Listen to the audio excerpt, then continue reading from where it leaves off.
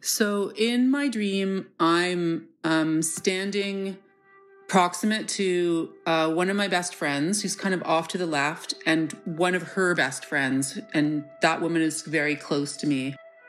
We're in the backyard of my farmhouse where I live.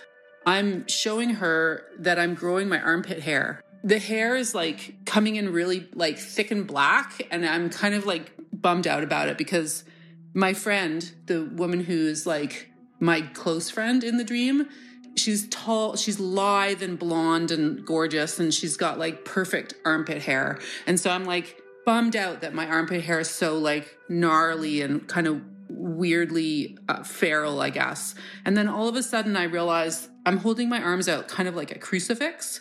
And I realize that out of my armpits, each one, I'm sprouting like a white cedar sapling. And so it's almost like green wings coming out of my armpits. And so I look at this woman, this friend of my friend, and I say to her, oh my God, I'm like growing cedar trees out of my armpits. It's so weird. And then I kind of turn toward my left armpit and catch this amazing aromatic cedar smell. And then I'm kind of thrilled that this is happening. And it was completely, it's like so weird to say, but it was a completely lucid dream in the sense that I felt it to be completely real. And I woke up kind of shocked at that moment. So that's where the dream ended. It's a really tiny little clip.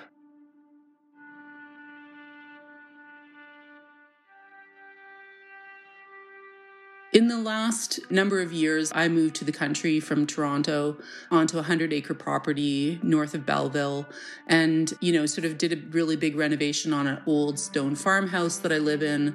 And now that that's done, I've been pushing my energies to the outdoors. And I'm working on a project, a novel that I think will be set in a forest. And so I've been really, really busy with trees and nature and sort of learning about how trees kind of operate in nature and just thinking through trees and also being like spending time in forests. I don't know if it's like a paradigmatic thing, just the sense of like, women are not supposed to grow hair really anywhere would be preferable, I think, to a lot of people. It's an unruly body aspect. It's an uncontained kind of signifier of like non-compliance, I guess, despite the fact that it's completely natural. We do read each other by our body hair, like women read men, men read women, women read women, like it's a societal signifier for the way in which you do or do not fit in, I guess.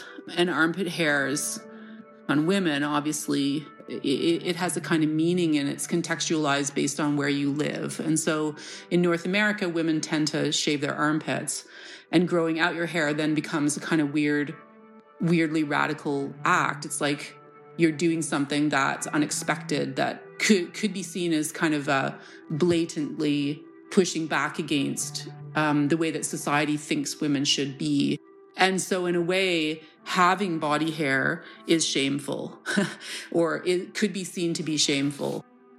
It's odd to me that in my dream, I'm like anxious about having body hair on my armpits and under my armpits, and the way that it was growing in wasn't like elegant enough or something like that, as if there's a way to be non-radical in the growing of armpit hair for a woman. It's not feminine underarm body hair.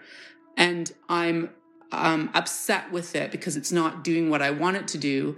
And then all of a sudden, my body produces trees, which is arguably a much more radical act for my body to be doing, and much more unruly and feral and wild. And that pleases me. When I looked into cedar trees, I realized that actually their Latin name for the genus, I guess, is Arbor Vitae, which means tree of life. I actually Googled Arbor Vitae and discovered the first thing that comes up is actually this part of the brain, which is a neural network, the white matter of the brain. I can't remember what the actual Latin term is, but it moves sensory information from one part of the brain to the other. And of course, tree of life is like an ancient archetypal symbol. And it did feel like that. It felt like that in the dream too, that there was a sort of sense of, I don't know, rebirth or possibility, or there was a kind of potency to it, I guess.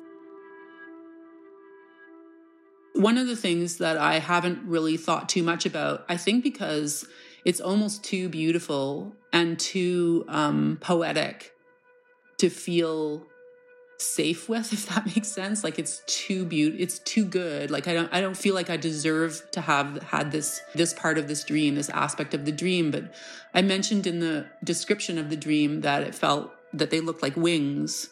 And there was kind of a sense that these cedar saplings were wing-like. It's just, I'm going to cry. Like, it's just like this beautiful image that I don't really know what it means, but it felt really free and felt really potent as a kind of image of abundance. And I don't really quite know what to do with any of it, to be honest. But that part in particular, it's just like this tiny little feeling in the dream towards the end of the dream when I woke up. And it's almost as if, you know, like when you have a dream that is scary and you wake up kind of like shocked by it. This was more a shock that was like, what do I even do with this abundance? You know, like what am I going to do with this?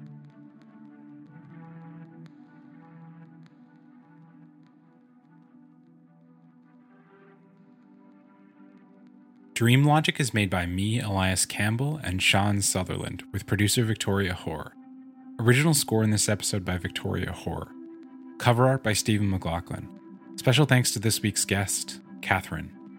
You can follow us on Twitter and Instagram at DreamLogicShow. If you have a dream you'd like to share, email us at dreamlogicpod@gmail.com. If you want to support the podcast, please subscribe, rate, and review, and share the show with a friend. You can also make a donation via our website, dreamlogicpodcast.com, which will help us continue to make the show. Thanks for listening.